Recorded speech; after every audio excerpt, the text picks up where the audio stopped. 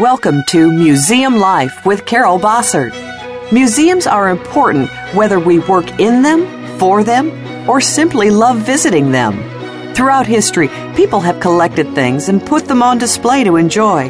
But today's museums offer much more than rooms filled with stuff. They provide places to learn and share experiences with family and friends, as well as sanctuaries to unplug, rest, and refresh. On today's show, we'll discuss how museums can remain relevant and sustainable, reach out to new audiences, and remain attuned to cultural and technological trends. Now, here's your host, Carol Bossert. Good morning. Welcome to Museum Life. I'm Carol Bossert. Thank you for joining me today. I am very pleased to have on the show today Jim Richardson, who is the coordinator, creator of the MuseumNext conference. Some of you may remember that I had Adeline Tokmakov on the show in May, giving us a wonderful description of what was going on in MuseumNext in Geneva this past spring. And this coming up on September 25th, 26th, just in a couple of weeks, will be the first U.S.-based MuseumNext conference. It will be held in Indianapolis at the Indianapolis Museum of Art. And I know many of you are coming, and I suspect after this discussion with Jim, several more of you will take the opportunity to register for this wonderful conference. I'm going to let Jim share his background and experience, as I do with all of my guests. However, I would like to point out that Jim also works with another one of our Museum Life guests, Jasper Visser, and they have created the Digital Engagement Framework, which is a wonderful, wonderful tool. Jasper spoke about it on the show about a year ago, and Jim may mention that as well. And so it's wonderful how all of my guests eventually sort of connect to one another.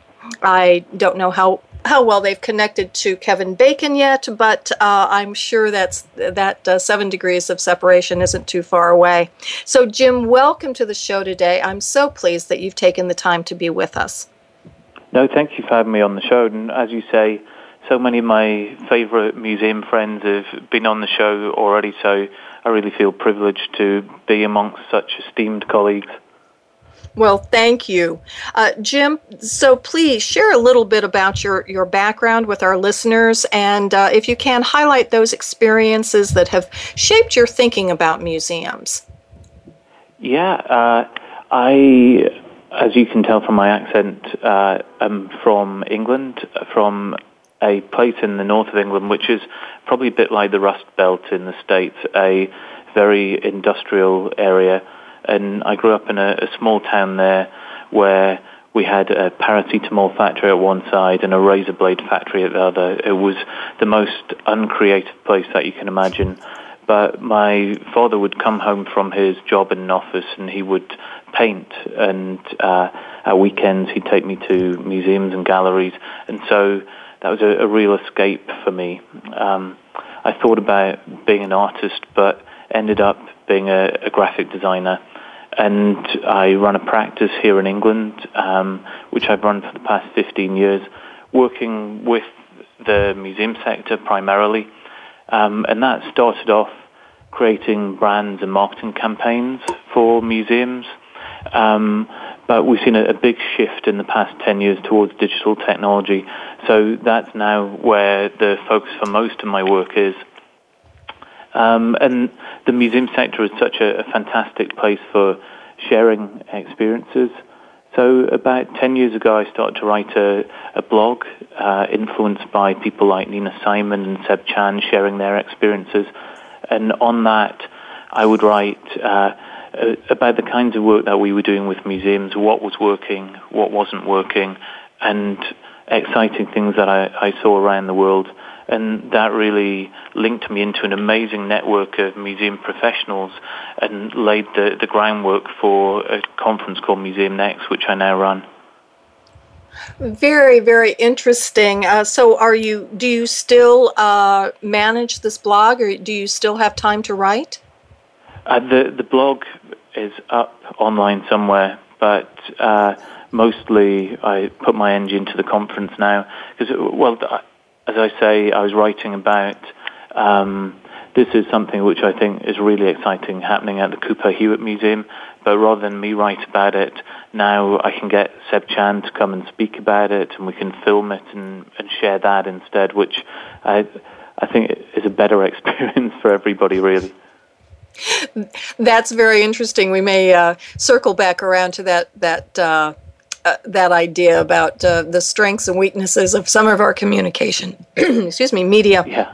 But let's move forward a little bit without further ado. So you talked a little bit about how the conference got started because of the blog and all of the excitement and new ideas that you observed perking through our community.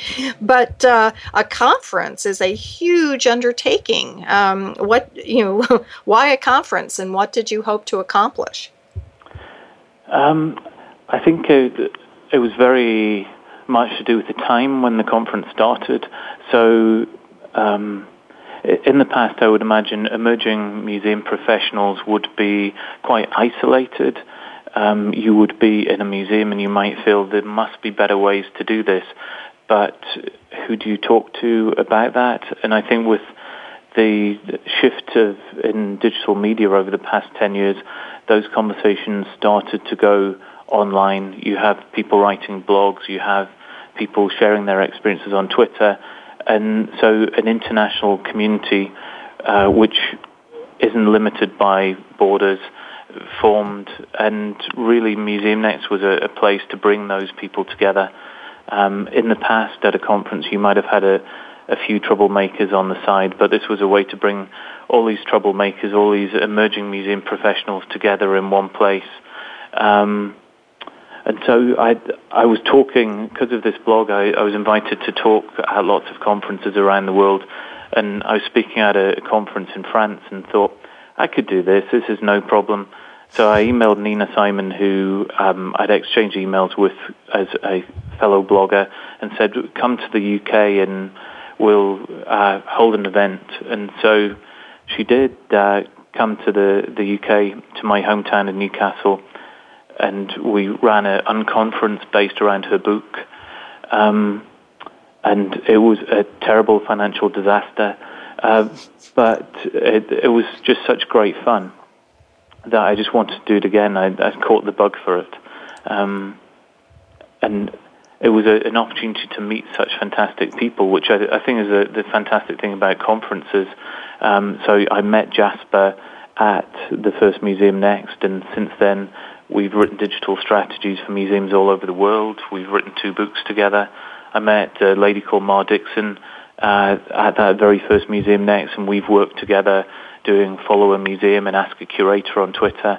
And I hear all the time about people who've come to the conference and made those kind of connections which have just transformed their careers or sent them in a totally different direction. So it's been an incredible experience.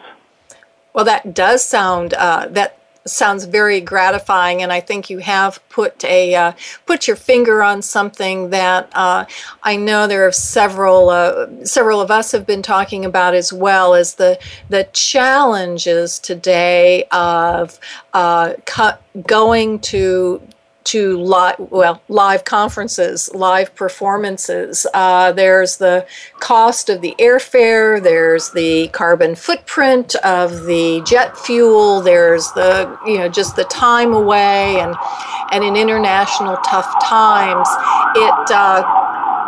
it seems as if there's a lot to be said for not going to conferences and coming up with different ways of communicating, through blogs or WebExes or even the way we're talking today. But I think you're making a good point that there still is something extremely important about bringing people together face to face.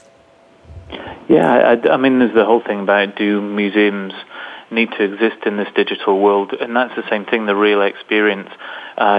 With MuseumNext, we will put presentations online for people to watch afterwards. But really, it's those conversations in the corridor, the beer late at night, which ends up being where you make those connections, which you just cannot get on Twitter in the same way. You've got to have that live experience as well.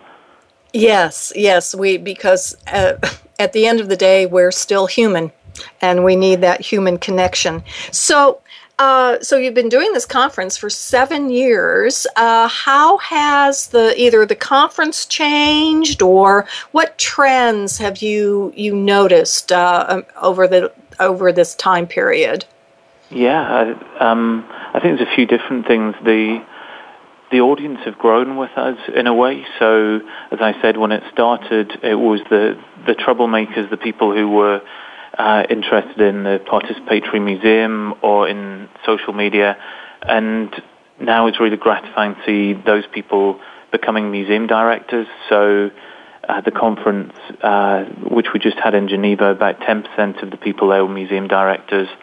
The first conference, there was no one who was a museum director. And the things which we're covering have become more and more mainstream. So Nina's book was just coming out when she spoke at our first event, and now that seems to be a textbook for the whole sector. I don't go to any event where Nina's not mentioned.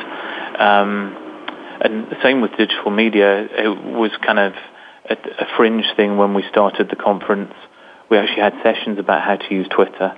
And now it's just assumed. At our conference last year, Coven Smith talked about how you shouldn't be a digital officer because your job is just not going to exist. Digital is just part of what makes a museum work, just like electricity or water. And so there's shifts in attitude as well. And then for the conference, it's grown in size a lot, from the first event having 70 delegates, and our latest event in Geneva had over 600. So there seems to be a real appetite. There's a real community that's built around MuseumNext. That's very interesting, and of course, as I said, Alan Tokmakoff from C&G Partners in New York was very kind in coming on the show and sort of being Museum Life's eyes and ears at Geneva this past year, and talking about some of the trends that he was seeing. And what struck me, in preparation for this show, I went ahead, I re-listened to my discussion with Alain, is just the intimacy. I mean, even with 600 people, there just seemed to be a little intimacy of being able to start the conference, seeding it with a few really good, juicy ideas, and then having an opportunity over the several days to gnaw on those ideas individually and with other people. And I think that is something that I find lacking in some of the larger conferences that I attend, and it may simply be a scale issue, but it sounds to me that you are on to something very unique in bringing together this group that's talking not about the museums of the present, but really thinking about what the museum of the future could be. Yeah, and the Museum of the Future is happening now. I guess that's part of the problem, isn't it? You have somewhere like the Cooper Hewitt, which is the Museum of the Future existing today, and how different that is to the local museum here, which I might take my children to, and how much of that's about attitude or how much of it's about budget. I had to write a letter of complaint to a local museum here saying, why am I not allowed to take a picture of my child in your museum? It just seems crazy that I'm told no pictures. And they actually changed that policy after I complained. But it's changing those attitudes and making people think, do we really have to do that? Yes, and as I've said on the show often, and many of my guests have said as well, museums are a very distinctive community, and one of our challenges is that many of us go into museums because we want to preserve things forever, and that means that we are very inherently, and perhaps it's just our personality, we are conservative, and conservative means that we don't necessarily change things quickly, and while that may be very, very good for conservation, it isn't necessarily making us nimble in a world that is changing so rapidly. Yeah, I think that's a really good point, that the audience expectations are changing so fast, and if we don't keep up with them, then museums will just look like they're not relevant to those people.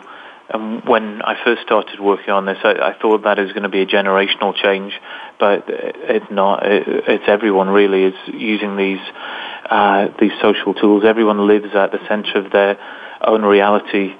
See a TV series about them. They're the center of everything, and they expect the world to be arranged around them in that way.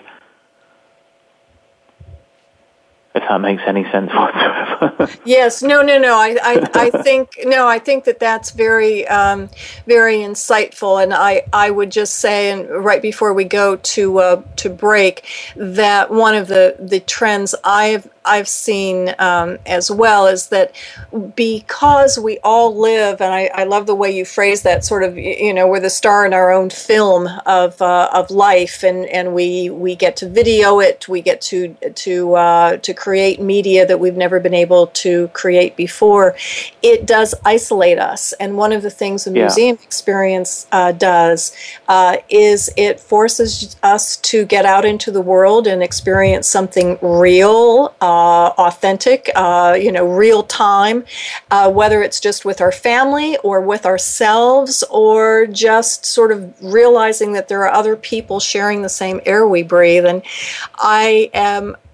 I'm constantly amazed that museums don't grasp or own that value, the value that they present to our communities as those centers of civil engagement. Yeah, most definitely. Well, there's so much more that we have to talk about with Jim Richardson. We haven't even begun to talk about the conference that is coming up on September 25th, 26th in Indianapolis, at the Indianapolis Museum of Art. So stay tuned, and when we come back from break, more with Jim Richardson and what we can expect at the new MuseumNext conference, the first conference that is being held on this continent. So stay tuned. We will be right back. This is Carol Bossert for Museum Life.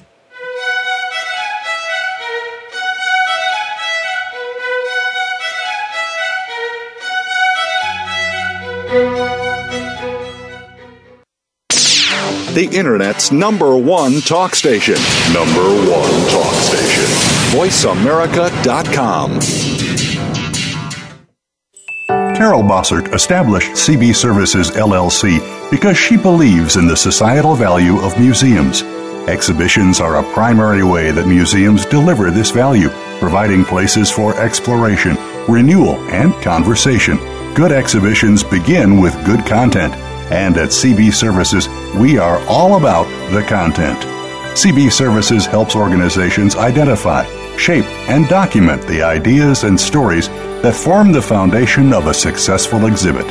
We provide tools that help our clients make good decisions throughout the exhibition development process and get the most out of collaborations with architects and exhibit designers. CB Services offers half-day and day-long workshops to get staff, boards, and communities ready for an exhibition project. Call today to schedule a workshop. CB Services also offers a 1-hour free consultation to organizations no matter where they are in the exhibition development process. Visit carolbossertservices.com. Reach out to Carol through Twitter or LinkedIn, or call her directly at 240-432-7712. Are you ready for an anything goes, hour-long foray into politics, pop culture, and societal tribulations? Then look no further than Between the Synapses with host Mark Tobin.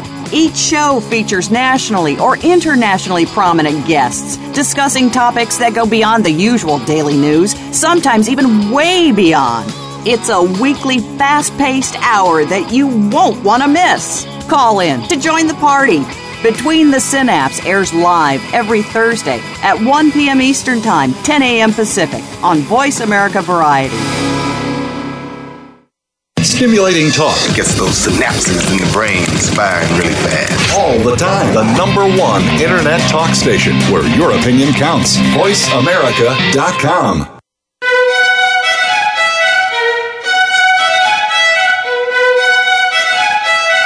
You're tuned into Museum Life with Carol Bossert. To reach our program today, please call 1-866-472-5788. That's 1-866-472-5788. Or send an email to carol.bossert@verizon.net.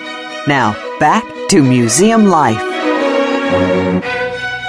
Welcome back to Museum Life. This is Carol Bossert, and I am here today with Jim Richardson, who is the organizer of the MuseumNext conference.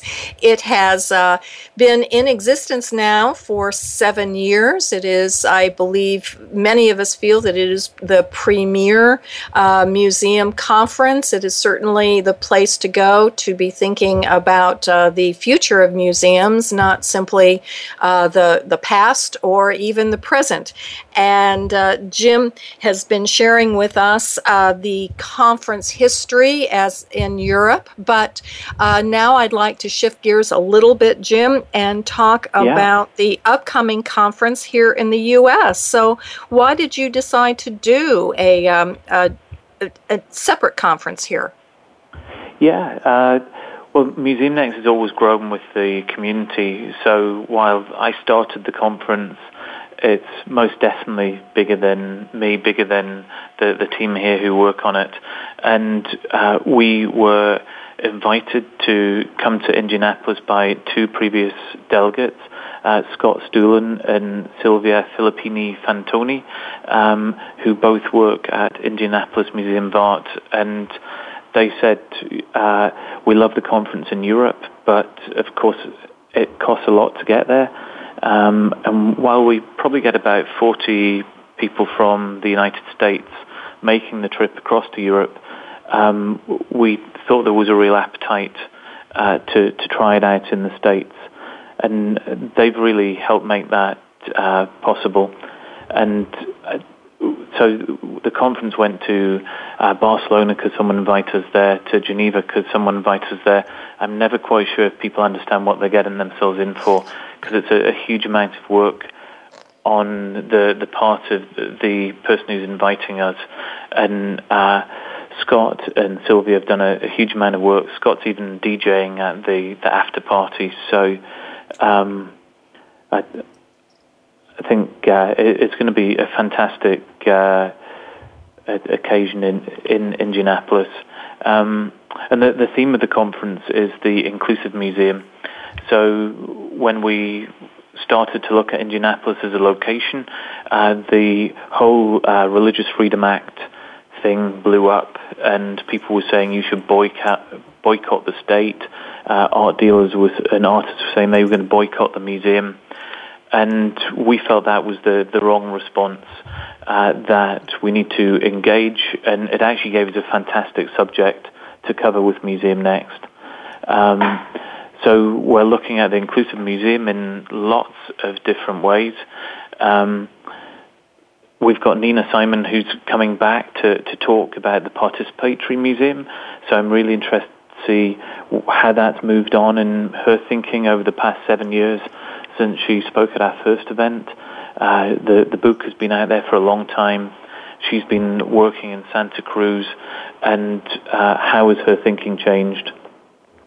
And then we are looking at how museums can reach out to people of color, how they can reach out to people of different sexualities, how they can reach out to different age groups. and how they can reach out to people with disabilities. So lots of different groups and seeing how we can make sure that museums are as inclusive as possible. So I think it's a really exciting program. And if people cannot make the trip, we will be webcasting it. So if you sign up to our newsletter on MuseumNext.com, we'll tell you how you can watch along. Because just as I was writing that blog 10 years ago, we're very keen to share the knowledge as much as we can, which is the great thing about our sector. That is wonderful. And will the webcast be simulcast, or will that just happen, after the conference in the following weeks? It will be live, and then we'll be releasing the films afterwards as well. That is, I think that is sort of another unique aspect of this conference, so that it, just as I was saying before, some of the detractors of trying to get together for conferences, and the cost and the carbon footprint and all of those things, and this is a way of allowing us all to be sort of a global community, whether or not we can leave our office. So thank you very much for making this all possible for us. I'd like to, one thing before we go into perhaps some of these other topics in a little bit more detail, I'm wondering if you could share with us sort of what the format. I mean, is it like any museum conference where I'll see a bunch of panels and, there'll be little pinpoints in the front of the room and maybe I get to ask them a question, or how have you created a format that is in keeping with the MuseumNext philosophy? I think that we are very much about doing things in a participatory way. So we put a call for papers out to ask people to get involved with the conference. And even though this was the first one in the States, we got over 200 proposals, which was a bit of a shock. So the European one gets over 500 these days. And the conference was meant to be one day. And we had so many great papers that we extended it to 2 days. We have 30-minute sessions. The lecture theatre isn't huge. It's really nice and intimate. With Indianapolis, we're expecting about 200 people, so it's just a nice, comfortable size. We have unconference sessions. We've got lots of social events. And then keynote from Nina. We've got Shelley Bernstein who's doing keynote as well. So I guess it's not radical in terms of the format, but it should be really nice and enjoyable for everybody. Well, it does sound as with 200 people, you will get to know everyone, and that will make it special. One question I had as I was looking over some of the materials about the conference, there's something called the Test It Lab. Could you share a little bit about what that is? So Test It Lab is something which Indianapolis Museum of Art have put together, and that is some of their prototypes for interpretive elements that are going to go into their gallery, and they're being very brave and inviting all of our delegates, museum professionals from all over the world, to come and try those exhibits and break them probably. But I think that's really brave, and it goes back to that participatory way of doing things.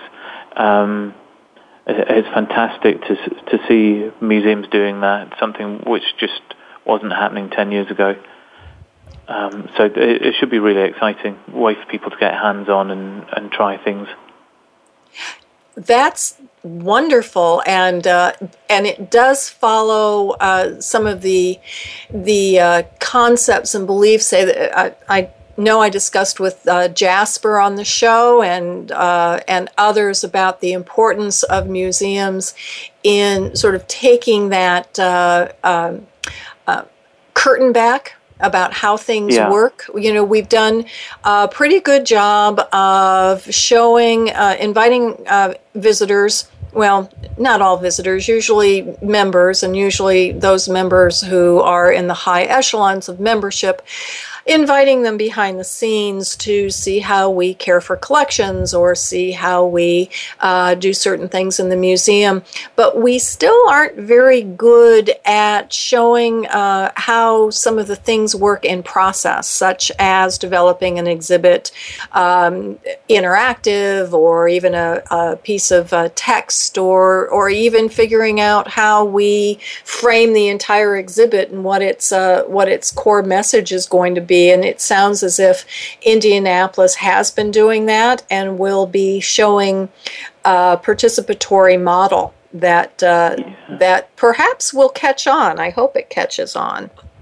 I think it's something that we're seeing a lot more in Europe. So Jasper mentioned Derby Museum and the way that they had invited the public in. One of the museums which is speaking at Indianapolis is the Science Gallery, which is based in Dublin, but they've received money from Google to open branches all over the world. And they work in a very participatory way, involving the local community in coming up with what the exhibition should be about, involving them in programming the exhibition, in commissioning artists. And so Fionn, who's their global head of marketing, is going to come and talk about how they approach museum building, and I think it's a fantastic model. I had the privilege of attending something called MuseumNext, which happens now across Europe, and I think there's been some in Canada, but not yet the States, where for 2 days people prototype exhibits, and then on the third day they open it to the public, and that was really exciting. So it's open from 8 a.m. through till 10 p.m. It's building in the museum, and then everyone's kind of living there and building together. It's a fantastic project, and so I think that those kind of methodologies are becoming more and more mainstream. That is fascinating, and I am glad you brought up the Derby Museum. And for those who were not able to listen to the conversation with Jasper yet, and I also know that it is on his website as a wonderful case study of how a community was actually curated the exhibit. Not just a few people, but the entire community. And I remember looking at the photographs of tables of groups of people from all walks of life, talking about their thoughts and their memories of this very important silk factory, wasn't it? Yeah, and I think they've got a very visionary director in Tony Butler, and doing fantastic work. But there's just so many ways that we can invite the public into institutions, not just in building exhibits, but why can we not have yoga classes in a museum in the evening? How can we use the space beyond normal working hours? How can we use museums in more entrepreneurial ways? So think about holding a farmer's market outside the front of a museum, or in the courtyard of a museum. That was something which was suggested at MuseumNext in Geneva as part of an entrepreneurial workshop. We've got these great buildings, and we can do so much with them. That's as you're talking, I can't help but think of it is the old phrase, what goes around comes around, this idea of using the museum as a location of civic engagement all levels is something that museum professionals and mavericks such as John Cotton Dana were talking about at the turn of the last century. Making things, whether it's an exhibit of pots and pans that were made in a local factory, or bringing kids together to collect bugs in their neighborhood and then curate their own show.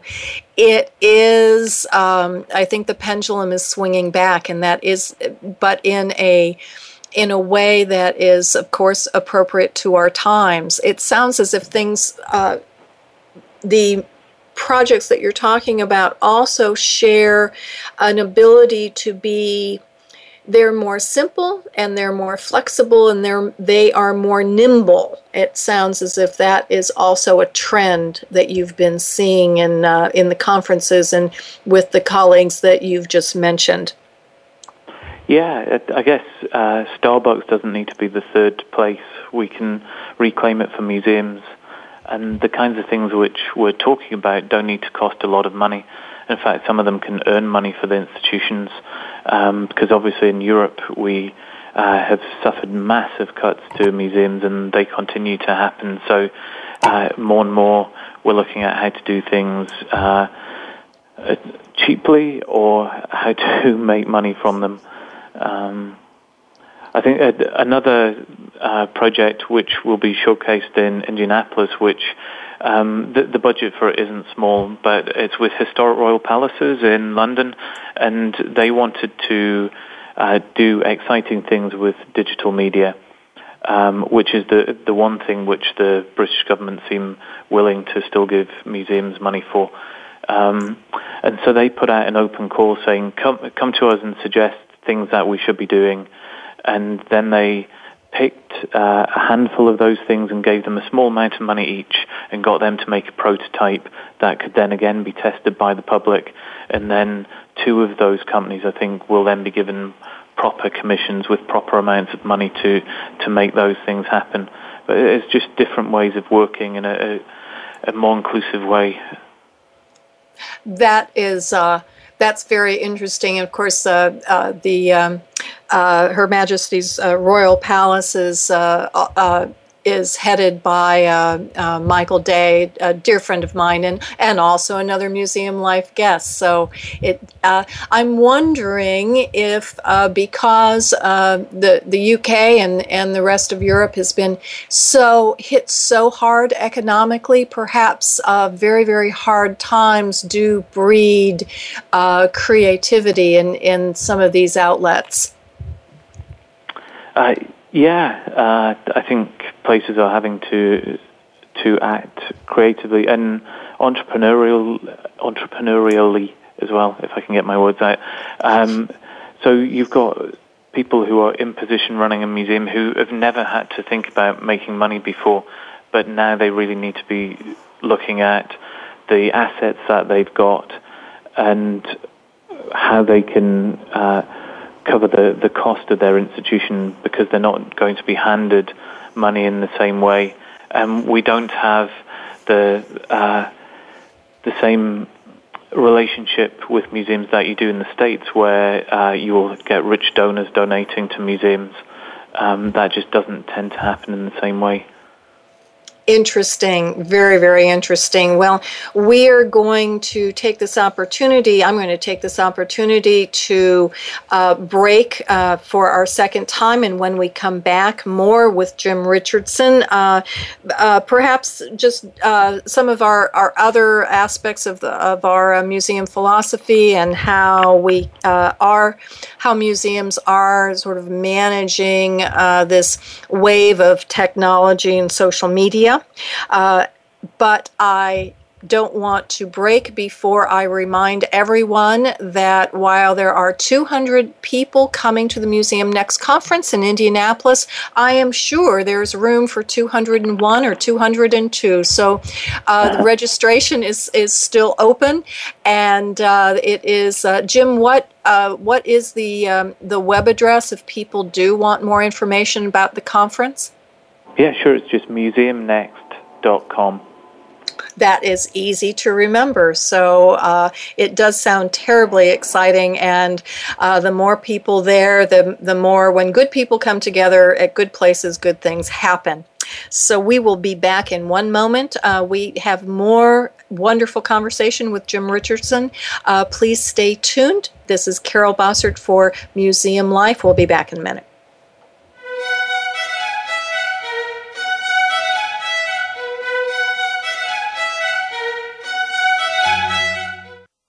Streaming live, the leader in Internet talk radio, voiceamerica.com. Carol Bossert established CB Services LLC because she believes in the societal value of museums. Exhibitions are a primary way that museums deliver this value, providing places for exploration, renewal, and conversation. Good exhibitions begin with good content, and at CB Services, we are all about the content. CB Services helps organizations identify, shape, and document the ideas and stories that form the foundation of a successful exhibit. We provide tools that help our clients make good decisions throughout the exhibition development process and get the most out of collaborations with architects and exhibit designers. CB Services offers half-day and day-long workshops to get staff, boards, and communities ready for an exhibition project. Call today to schedule a workshop. CB Services also offers a 1-hour free consultation to organizations no matter where they are in the exhibition development process. Visit carolbossertservices.com. Reach out to Carol through Twitter or LinkedIn, or call her directly at 240-432-7712. Up Close with Chris Tinney is now on Voice America Variety. Every Tuesday at 5 p.m. Pacific, 8 p.m. Eastern. Chris brings you the thought leaders, activists, and socially responsible entrepreneurs taking action for the environment, doing business in a new way, and helping the underprivileged. Call in or listen in every Tuesday at 5 p.m. Pacific, 8 p.m. Eastern, and learn how the small decisions you make today have a big impact on our small planet in the future. Tune in to Up Close with Chris Tinney on the Voice America Variety Channel. Stimulating talk. Gets those synapses in the brain firing really fast. All the time. The number one Internet talk station where your opinion counts. VoiceAmerica.com.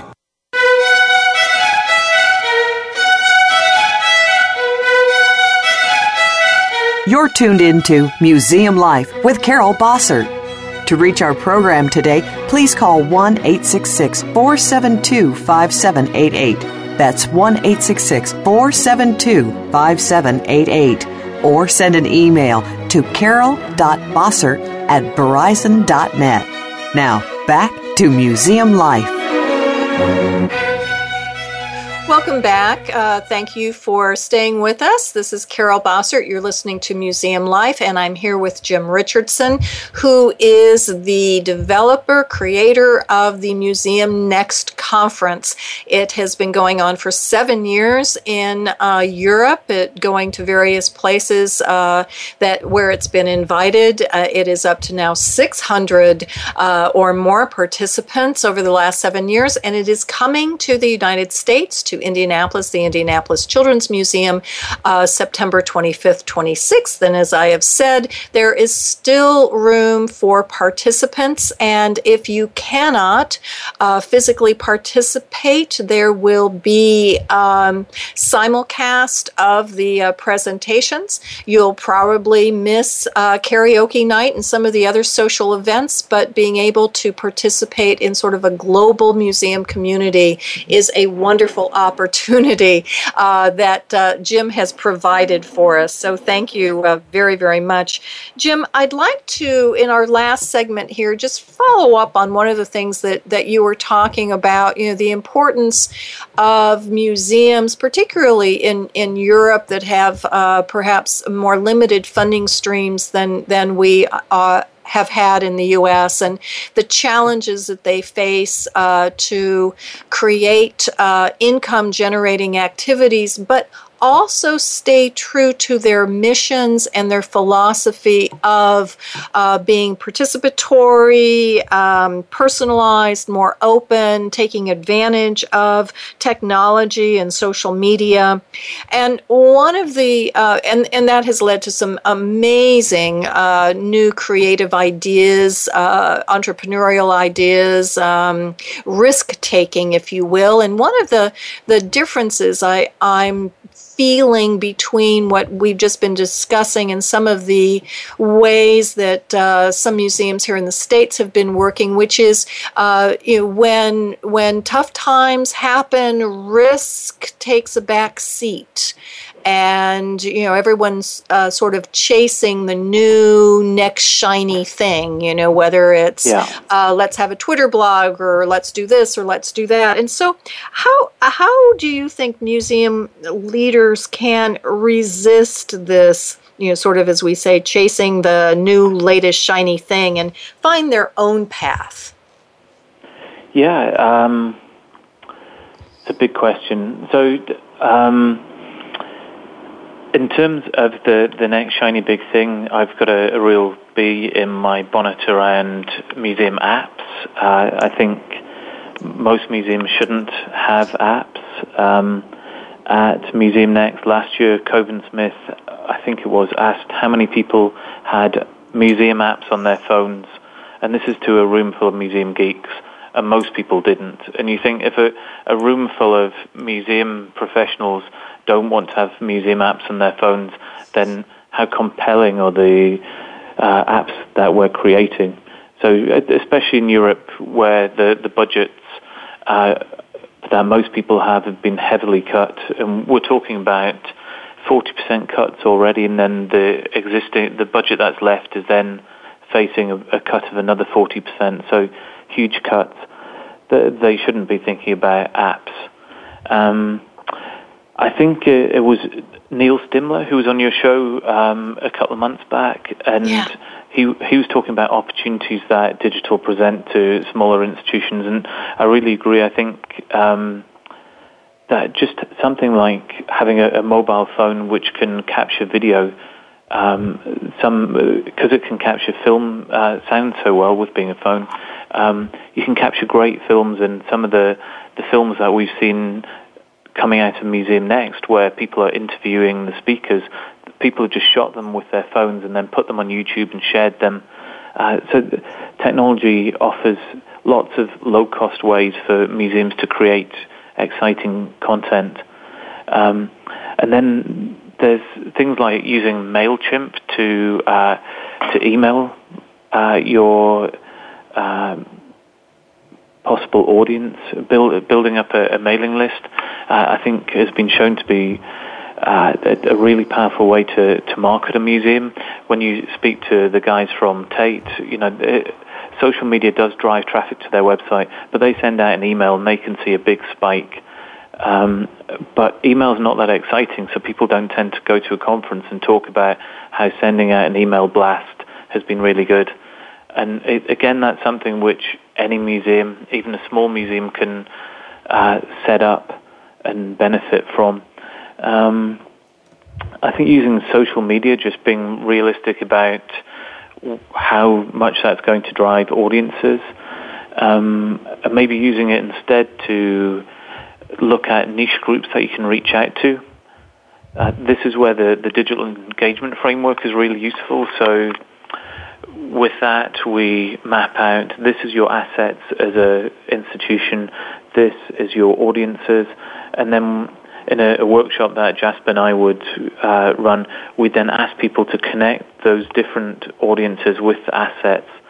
So Jasper mentioned Brussels. I remember the workshop that we ran in Brussels too, but for me, there was an idea that people came up with about grandparents, having a grandparents' day in the museum, where we would reach out to grandparents, and the people in the workshop actually suggested they would write to people through the post for that. They wouldn't do it through social media.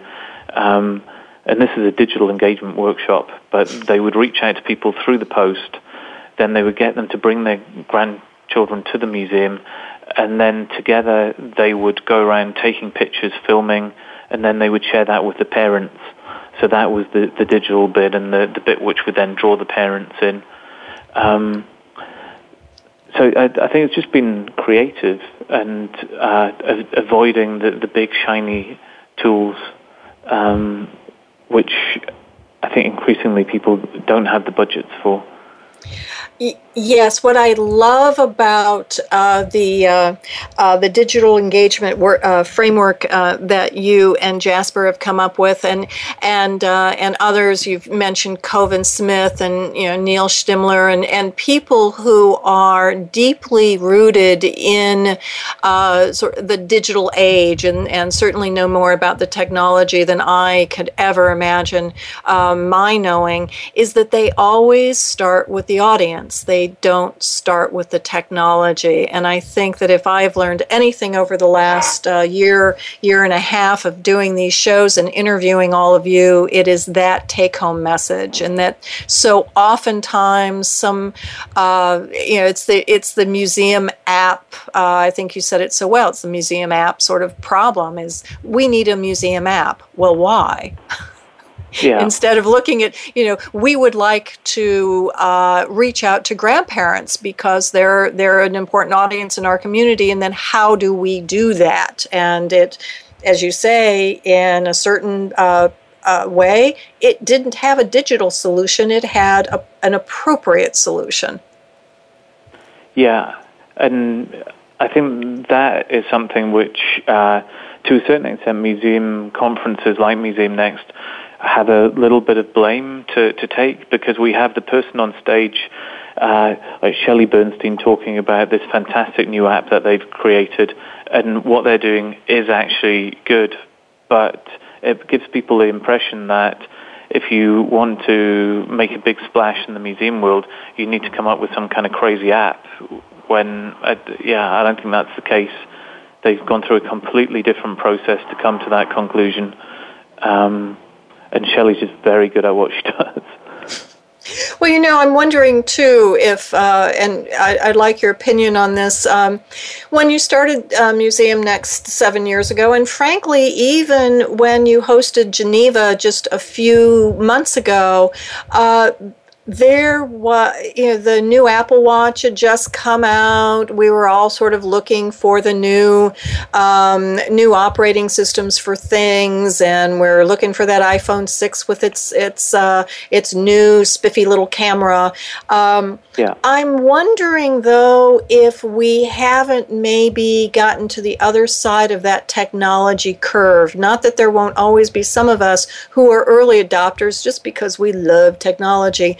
But perhaps the shine is off the new shiny thing, because things we've become, social media is not so new. The platforms may change. We may be migrating away from Facebook and onto Instagram and Google Plus and some other things I don't even know about. But maybe we've become quickly a little more sophisticated about the use of technology. Have you seen any indication of that? Beyond your sort of your core knowledge creators. One of the big things in Geneva, which was being advertised to museums, was virtual reality. So I think that is a potential new shiny app area.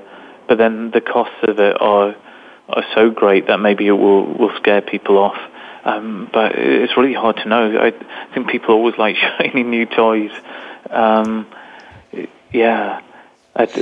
think one of the speakers, Eric Schilp, who did a workshop at Entrepreneurship, said to me, people are too interested in shiny apps when they should be thinking about how they can be entrepreneurial and making sure that their museums still exist in 12 months' time. And I think he's got a real point there. Yes, absolutely. So we just have about a minute and a half till close. Can you quickly give us any peek at what the MuseumNext conference next year will be? Yeah, sure. So next year we'll be in Dublin, which is very convenient for people from the States as well as from Europe. And Dublin is just a fantastic city. We're working with the Science Gallery there, who I've mentioned, a fantastic institution. We've got a venue in the centre of the city, a party at the Guinness factory. It's going to be an amazing few days, and we're limiting it to 650 people because we're feeling that to keep the community, to allow everyone to speak to each other, we don't want to grow the conference much further than it's been. So we'll have a call for papers out in the next month, and we hope that anyone who's got good ideas will come and share them. Fabulous. And then what are the dates of the conference in Dublin so we can all put it on our calendars? Yeah, sure. In Dublin, it's the 18th, 19th, and 20th of April. Fabulous. Wonderful. And that does not conflict with AAM this year, since AAM is much later in May. So it's perfect Brilliant timing, and Dublin is a wonderful place to go. Well, Jim, this has been a wonderful opportunity to get to know you. I'm glad that you were able to share the conference with my listeners, and I look forward to seeing you at the next conference. Thank you so much for being on the show. Thank you so much, Carol. It's been great. Wonderful. And we will be back next week with another edition of Museum Life. Until then, have a wonderful Labor Day holiday for those of you in the States. And I look forward to hearing from all of you about the show and speakers that you would like to hear. And so until next week, this is Carol Bossert for Museum Life. Thank you for listening.